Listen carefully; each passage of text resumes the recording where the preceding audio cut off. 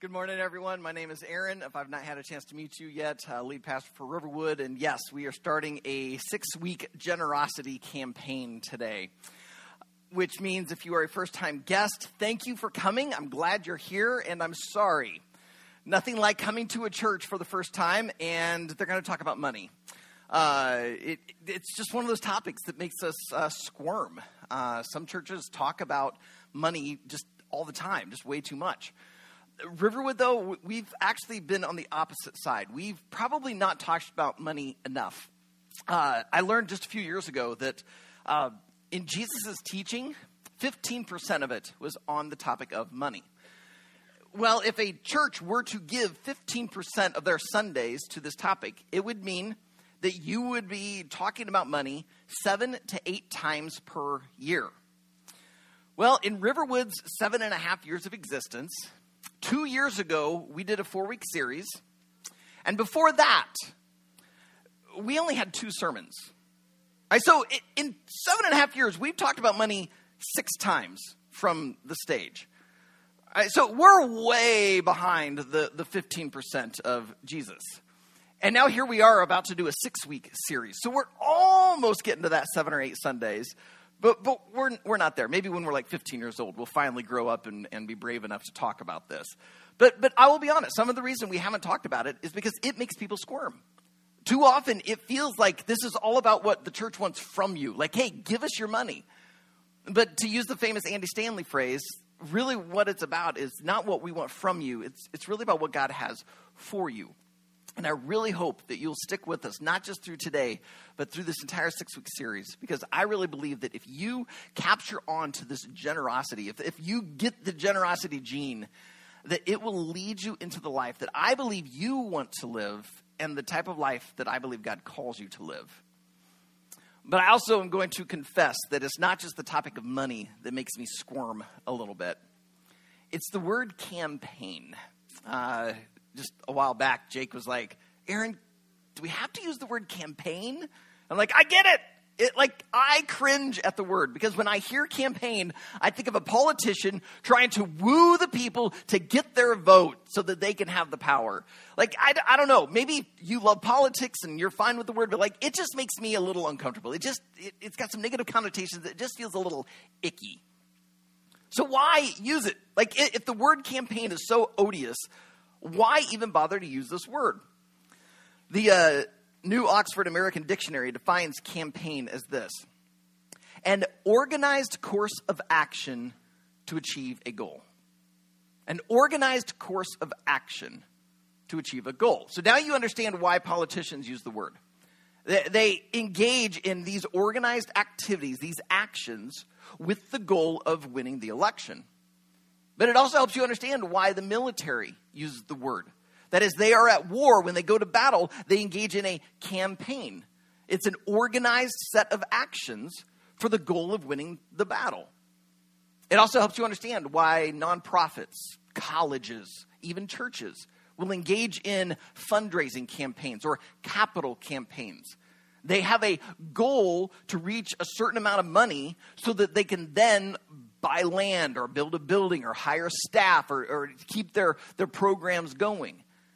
And almost all campaigns are time-bound.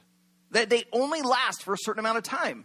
Right? Now, I know politics, it feels like they're campaigning constantly. But really, they are supposed to end. Well, because we are about to engage in a set of organized activities, these actions that are going to help us achieve a goal, campaign is actually the right word for us to use. And so I have had to get over my aversion to the word and realize that we are going to go about doing this. As Cassie said, we're going to be trying to infiltrate this into all levels of our church family. We're going to be doing 2 Corinthians 9 here on Sunday mornings.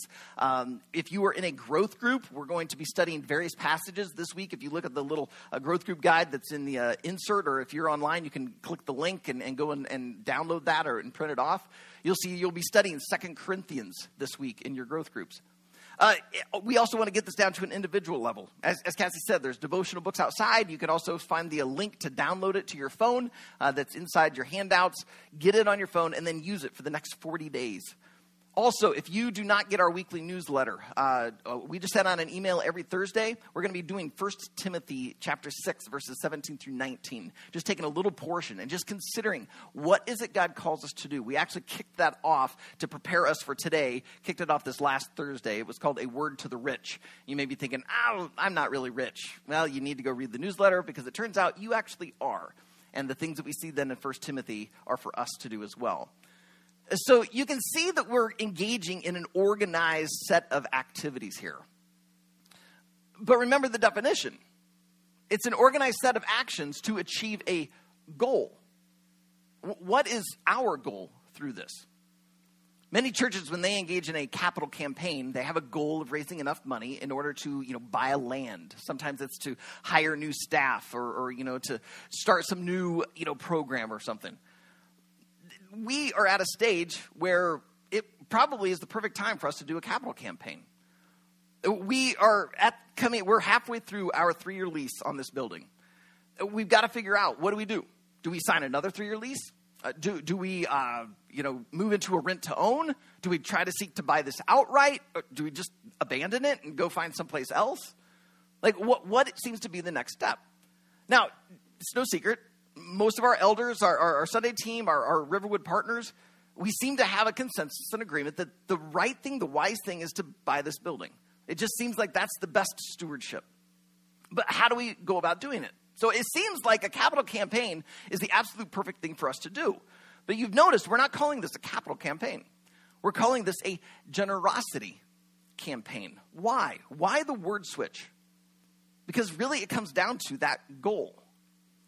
If the goal was merely to buy this building, capital campaign is the right word to use. But our goal is not just to get a building. We just finished up a 4-week series on defining church. During that series, we saw that the church is the redeemed people of God. It's not a building. It's not an organization. It's the people. But we saw that those people weren't just a nice social club who like each other. It was a group of people who were on mission. God has given us a mission to go and make disciples, to invite people to find Jesus and follow him. We're to go to Jerusalem, Judea, Samaria, and to the ends of the earth. This is the mission that we have been given. And what do we do as we invite people to follow Jesus? We want them to become like Jesus. The goal is to help people to live like Jesus lived and love like Jesus loved. So we have to ask ourselves, well, how did Jesus live and love? Generously. Jesus gave of his presence.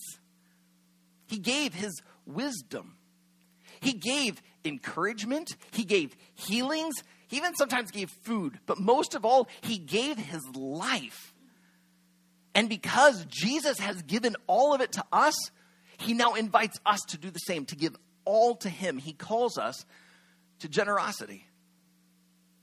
That is why we cannot just engage in a capital campaign and try and buy this building. Because that is actually too small of a goal. The goal is much larger. The goal is to help you live a generous life. Because when you live generously, you impact the world.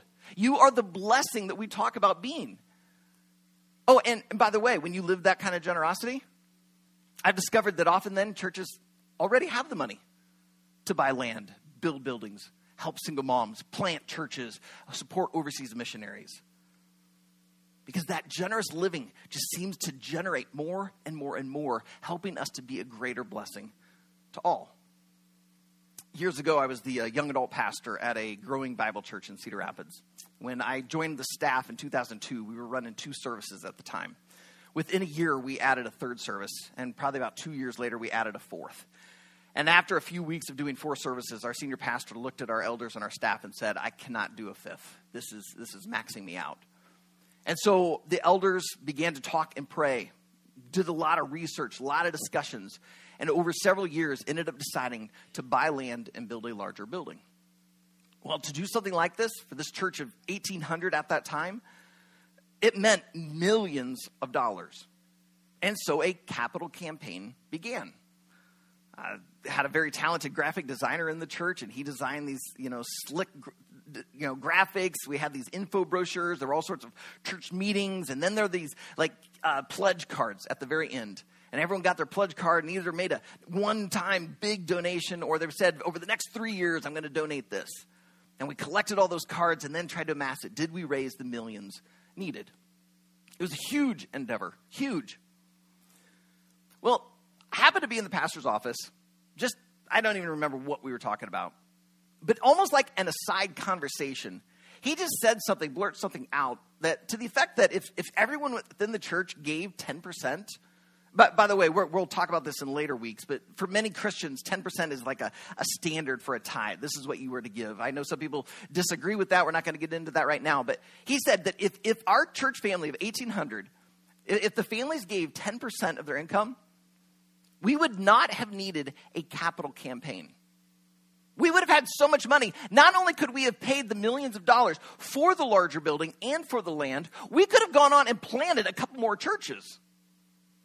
That's how much money we could have had if everyone gave 10%. But instead, studies showed that within our church family, giving was between 3 and 4%. And we were told by a church consultant that was actually very generous because at that time, the average American gave 2.3% of their income to their church. In fact, non-Christians gave more than church-going Christians did at that time. I haven't seen the data lately. Maybe it has changed. It stuck with me.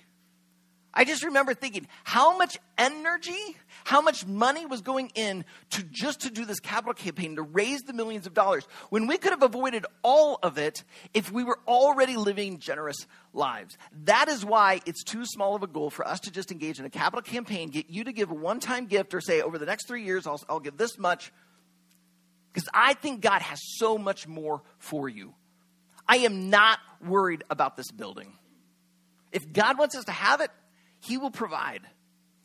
I am more interested in you living a generous life so that you will go out and live like Jesus lived and love like Jesus loved. That's the greater issue at stake here. And so that is why for 6 weeks, we are going to talk about generosity. And here on Sundays, we'll look at it from the standpoint of 2 Corinthians 9. Because in there, Paul talks about generosity, and he gives us a lot of details in a short amount of space. So if you brought a Bible, I'm going to invite you to open it up to 2 Corinthians chapter 9.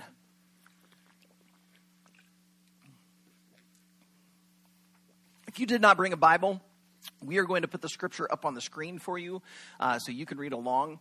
If you have a phone, though, with a Bible on it, totally feel free to pull that out. At Riverwood, we are just fine with digital Bibles. If you're online, there should be a Bible tab inside of that church online platform. You can click on that, navigate to 2 Corinthians 9, and you can read along there. You know what? Let's pray before we get into the scriptures. Heavenly Father, I realize that I've put in some time and work and energy, studied this week to prepare this message. But God, I just want to say this is not about what I want to say. God, I truly want this to be about what you have for us. Heavenly Father, I look at the world of Christendom, especially in America, and I see how certain expressions of your church have abused this topic. They've twisted it. And so it makes a lot of us want to pull back. But God, I believe that you truly do have something for us. You have something better for us than to just hold on to not just our money, but just to try to hold on to our lives. Jesus, that's not how you lived. You gave it all. And now you call us to do the same. And so I pray for the Jesus followers that are listening to this in person, online, or at the podcast later, that you would use 2 Corinthians 9, that you'd use the feeble words, that you would use whatever you need to help them to truly be generous. God, for those that are already generous, I pray that this would encourage them and spur them on to greater generosity. But for those of us who try to hold on to things a little too much, that you would help us to just open up those fists, our finances, our influence, our skills, and our time to give these things to you. Because God, I believe you could do far more with them than we ever could. And as we give them up, as we live generously, I believe we will find a greater joy than we thought possible as you receive the glory and people are blessed as they find and follow Jesus. So God, would you use this time for your glory to mold us and shape us into that generous image of Jesus? And it's in his name we pray. Amen.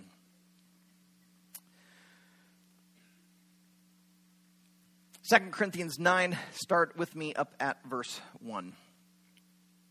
Now it is superfluous for me to write to you about the ministry for the saints. For I know your readiness, of which I boast about you to the people of Macedonia, saying that Achaia has been ready since last year, and your zeal has stirred up most of them. But I'm sending the brothers so that our boasting about you may not prove empty in this matter, so that you may be ready as I said you would be. Otherwise, if some Macedonians come with me and find that you are not ready, we would be humiliated, to say nothing of you, for being so confident. So I thought it necessary to urge the brothers to go on ahead to you and arrange in advance for the gift you have promised, so that it may be ready as a willing gift, not as an exaction. If you are familiar with the Bible, particularly the letter known as 1 Corinthians, Paul writes to this church in an ancient city called Corinth because they were a mess. A few years ago, we studied the book of 1 Corinthians, and we just saw issue after issue after issue. I mean, Paul had to talk about disunity that was existing within their church. There was sexual immorality. There were lawsuits going on. They were abusing communion. Their worship services were completely disorganized and chaos. I mean, they were a wreck. I mean, they were the kind of church that most people would walk into and go, that's what Christianity looks like? Forget it. I'm out. And so we see 1 Corinthians just address a ton of things.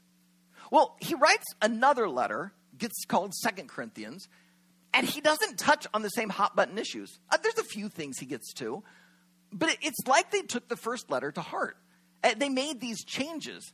And so he's, in a sense, writing them saying, hey, guys, I've heard these great things. In fact, in this letter, he praises them on some things, and one of the things he praises them about is their generosity. That's why he starts off what we call chapter 9 as it is superfluous for me. In other words, it's unnecessary for me to write to you about the ministry for the saints. Now, what he's talking about there, this ministry for the saints, is the idea that the churches around the known world at that time were taking up collections, sending it to Jerusalem, and then the apostles or other teams were deciding how to distribute that to make sure people's needs were met. We saw a bunch of this back in Acts chapter 2 in our Defining Church series.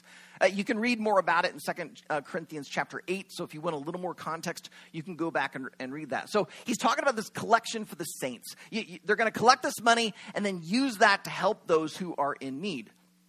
Well, Titus and a bunch of the guys decide to show up. They've been sent by Paul because, as he says, he's heard that they're going to give, but he just wants to make sure. He says, I know you're already very generous. And yet, he goes on to write an entire chapter about generosity. Like, why? If they're good at it, why is he going to waste their time? Let me ask you this. Why does a professional baseball player take batting practice every day? Why do they go out and still catch fly balls, scoop up grounders? Why does a professional pianist practice 3, 4, 5 hours a day? I mean, she probably already has dozens of songs memorized, and she can play them flawlessly. Why is she still doing it more? Because just because you're really, really good at something doesn't mean you can't get better. Just because they're already good at generosity doesn't mean they can't continue to grow. Again, our goal is to help us all begin to live like Jesus lived and love like Jesus loved. I've been following Jesus since I was 4 years old. And yet, I am still nowhere close to where I want to be. Am I a lot farther along than when I was 4? Yeah. But yet, there's so much more growth that needs to happen. Just because you might be good at something doesn't mean there isn't more opportunity for growth. That's why Paul takes the time to address them. Throughout this entire chapter, we're going to see different aspects of generosity. Each week we'll key on at least one key word. Our key word this week is that we are to give expectantly. Our key word is that we are to give expectantly. I see in here 2 different ways that we are to give expectantly. The first is that we need to have a plan to give. If we are going to give expectantly, we have to have a plan to give. Notice down in verse 5, Paul writes that he thought it was necessary to urge the brothers to go on ahead to arrange in advance for the gift. Now, when I read that, it almost sounds like Paul has sent Titus and some of the other guys. They're like, hey, we're here to get your money. Like a bill collector. But he's not trying to manipulate them. Because notice the very next phrase. It says they're there to arrange in advance for the gift you have promised. In other words, they said they're going to do this. They have begun to put together a plan. But if you're like me, you've probably had many moments where you've said, hey, I'm going to do this. And you never actually do it. Like I still have a fog light for my car sitting on my work bench. Like I bought it. I'm going to replace that broken fog light. And a year later, I still haven't done it. Just because you say, I'm going to do this, doesn't necessarily mean you actually follow through. That is why Titus and these guys have shown up. Because he's saying, hey, you guys, you're good at generosity. You've said you're going to be generous. We're just here to help you follow through on your plan. Because you see, if you don't plan to be generous, you will not be nearly as generous as you think you are. Remember, several years ago, I was doing premarital counseling with a couple. And during one of our sessions, I will let them remain anonymous because of the story. I was doing this little exercise with them where they had to rate down like percentages. I'll just tell you what it was. How much of sex is physical, emotional, and spiritual? All right, so they're supposed to put little percentages. All right, well, in things like that, your percentage should come out to about 100%. So if you wanted to cop out, 33, 33, and 34. All right, there's your 100%. We get done, and the groom's number was like 215%. So we needed to talk about finances. And my advice was, you don't touch the books. She, though, was actually very, very good at it. But what I remember about it is that she shared how her dad sat her down, showed her how to maintain a checkbook, how to put together a budget, really worked on these things. And I was impressed. Like, man, that's really good. Except when it came to giving. She said that they would show up on church on Sunday. The offering plate would start to be passed around, and she'd see her dad pull out his wallet, and he'd just kind of look through there. And he'd be thinking to himself, okay, we're going to lunch afterwards. Oh, I was going to do that. Oh, yeah, I might need some of that. Okay, I'll give this much this week. Now, if you had asked him, hey, do you give to your church? Every week. So he probably feels very, very generous. And yet, his generosity was nowhere close to what it could have been, and I would even say should have been, because all of his giving was done spontaneously. Now, in just a little bit, we're going to talk about spontaneous giving. You need to respond to those spontaneous moments. But I'm letting you know that if you don't have a plan, you're not going to be nearly as generous as you think you are. So you have to have a plan. Here would be my advice. First, you've got to have a plan for how much you're going to give. I'm not going to talk a whole lot about this. Ed is going to preach next week, and he's going to be preaching from verse 6 on how to give bountifully. All right, so I'll let him talk about it. But you've got to have a plan. How much are you going to give? Second, you need to decide when you're going to give. All right, some people, they like giving weekly as part of their worship. It's that reminder that, Jesus, you gave your life for me. I'm going to give now to you. It's just a part of this. Other people, they need to do it as soon as they get their paycheck. They need that reminder, like, God, this is actually from you. So the first, 5% or 10% or 15% or whatever you've set aside, how much you're going to give, I'm going to give that to you. I mean, we actually have some people here in Riverwood that they get on our online portal to give. And they'll give, a certain amount here, and then they'll make another one and another one, because they're making sure that they're giving off each and every check that they receive. That is the way they give. That is part of their worship. Some people I know, they give one humongous check at the end of the year. Like, they keep a tally of if they were actually giving weekly or monthly, but they keep it all, and at the very end, they write one gigantic check.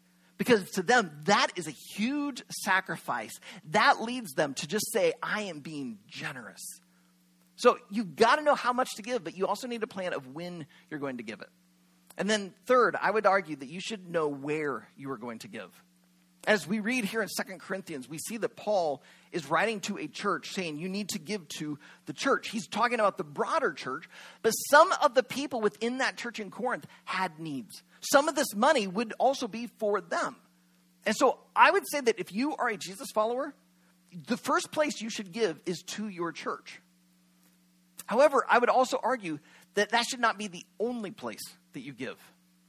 I think you need to decide what is a just generous amount to give to your church. But then I would say you should add on another 1%, 2%, 3%, and give to other places. It could be something like Compassion International, where you feel just really called to sponsor a child or support what they are doing around the world. Maybe it's to an overseas missionary. Maybe it's to a church planter. Maybe it's to a different organization or ministry that you just really believe in because they're getting the gospel to people. See, when you do those things, it continues to expand your heart, expand your mind. It helps you begin to see where God is working beyond just in your local church. God has wired each of you differently. We need to give together because by doing so, we see God do more through us than we could ever do on our own. But we also need to give in the places that God's called us. Because you might be passionate about an area that I am not quite as passionate about. And yet that is just as important to God's heart. And so you need to give to that. So find those 1, 2, 3 other places that you give to, and you give generously to them. So you got to figure out how much to give, when to give, and where to give. The second thing is after you have a plan, I think we see here in 2 Corinthians 9, 1 through 5, is that we need to have a posture of generosity, to have a posture. Notice the first phrase in verse 2, if you still have your Bibles open. It says, "For I know your readiness." All right, he's praising them, saying, you guys, you got a reputation of generosity. That's why I've been boasting about you to the Macedonians. Like, you guys are good at this. Right? For I know your readiness. In other words, he's saying, I know you have a posture towards generosity, that you have an orientation for it. Some of you in the Riverwood family, you have an orientation towards generosity. We have experienced it. I'm overwhelmed by you guys. You're incredible. And I'm so grateful that God has brought you to be a part of this church family. We have had some outside supporters who just have that orientation of giving. I mean, they're giving to their church, and yet they chose to support a brand new church plant. Many of them never having the opportunity to ever visit this place. They've never been to Waverly, Iowa. They just believed so much in the mission that God had that they gave. Their generosity is what has allowed us to get to this point. But for most of us, we don't have a natural inclination towards generosity.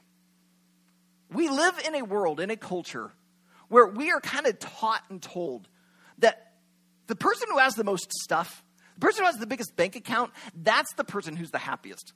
That's the person who's most successful. And so the idea and concept of giving some money and not getting something in return, that's harder. I mean, yeah, if you're going to give me a steak, I mean, I'll gladly do that, or some ice cream, or if I'm going to get a nice big flat screen TV, or hey, a new car, you bet. I will give this money to you if I'm going to get that in exchange, because that's going to make me happy. But just to give, that's a little harder. But if you are a follower of Jesus, you are part of a faith tradition that is all about change. Think about it. If you are a follower of Christ, that means at one time you were not, and you crossed over from spiritual darkness into spiritual light. You went from spiritual death to spiritual life. You went from being separated from God to being adopted by God. The Christian faith is all about change. But it isn't just at that initial instance of salvation. It also continues through what is called a sanctification. It's that process of helping us look like Jesus, to live like Jesus lived and love like Jesus loved. And so this generosity, even if you're not good at it yet, you can be. You can grow. You can become more like Christ and have a posture of giving. Because you see, when we look at Jesus, we see he both had a plan and a posture. Jesus did not show up on earth and say, oh, what is this? These humans are sinful? Don't they know that the penalty of sin is death? What's going to happen? Oh, I've got an idea. I'm sinless. Why don't I just spontaneously die for them? No, he had a plan. Go back 600 years before Jesus was on earth and read Isaiah 53. Go back 1,000 years before and read Psalm 22. Go back 2,000 or 3,000 years and read the book of Genesis. You see how it all points to Jesus. God had a plan. The plan was for Jesus to give his life. But he also responded spontaneously. There were moments where he had a posture of generosity that led him to give at a moment. We've been in the book of Mark for the last year and a half or so. Let's just take the book of Mark. In chapter 5, we see John the Baptist beheaded. John the Baptist was Jesus' cousin. So in chapter 6, we see Jesus receive this news, and he's sad. He knew it was going to happen, and yet it's still his cousin. John was an incredible figure that God used to prepare the way for Jesus. And so in his sadness, Jesus wants to get away. Well, his 12 disciples have just come back from their first missionary journey. They come back, they want to report everything. So Jesus is like, hey, let's go on a men's retreat. Let's go up here into the mountains. We're going to be all by ourselves. But Mark 6 says that they pull up on the shore and there are people waiting. And Jesus saw them like sheep without a shepherd. And in that spontaneous moment, he gave of his presence, of his teaching. He gave healing. He gave because he had a posture of generosity. Or take Mark 11. Blind Bartimaeus is on the side of the road and he's crying out, Son of David, have mercy on me. Now, Jesus being Jesus probably knew what was going to happen.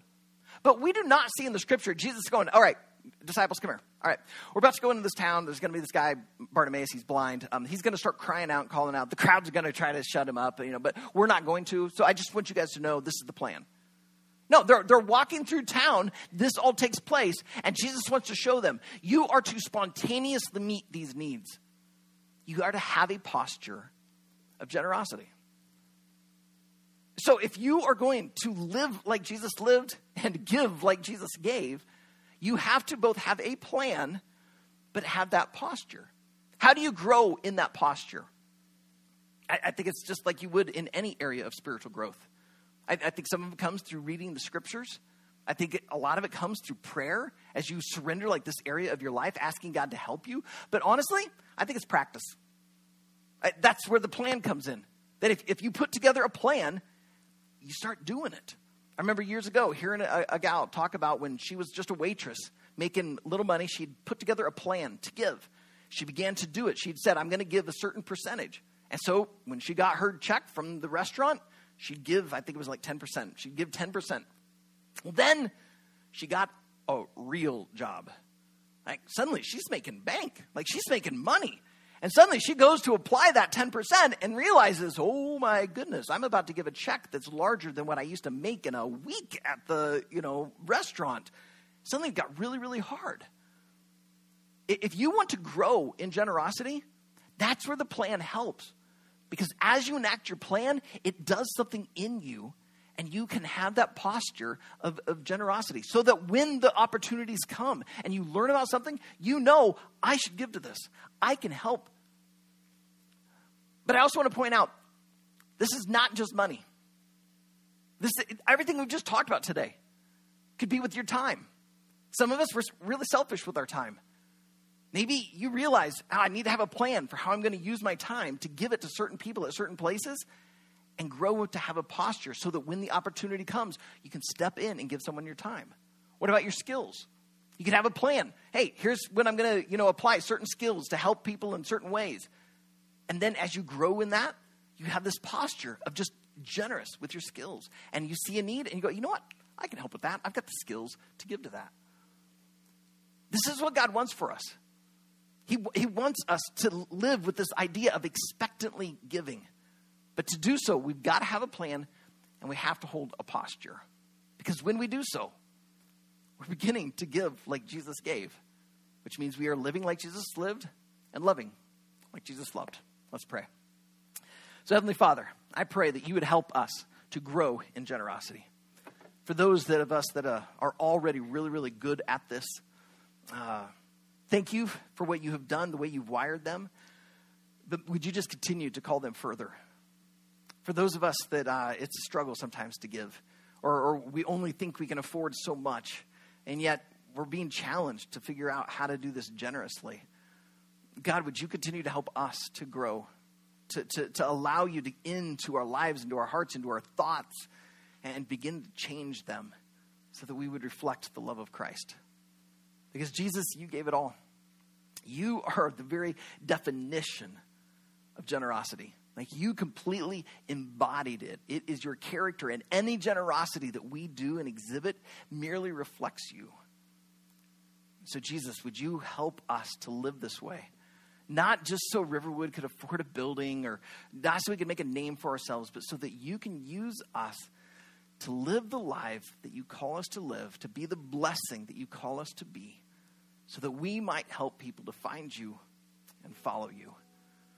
So God, would you unleash this generosity for our joy and for your glory? It's in Jesus' name we pray.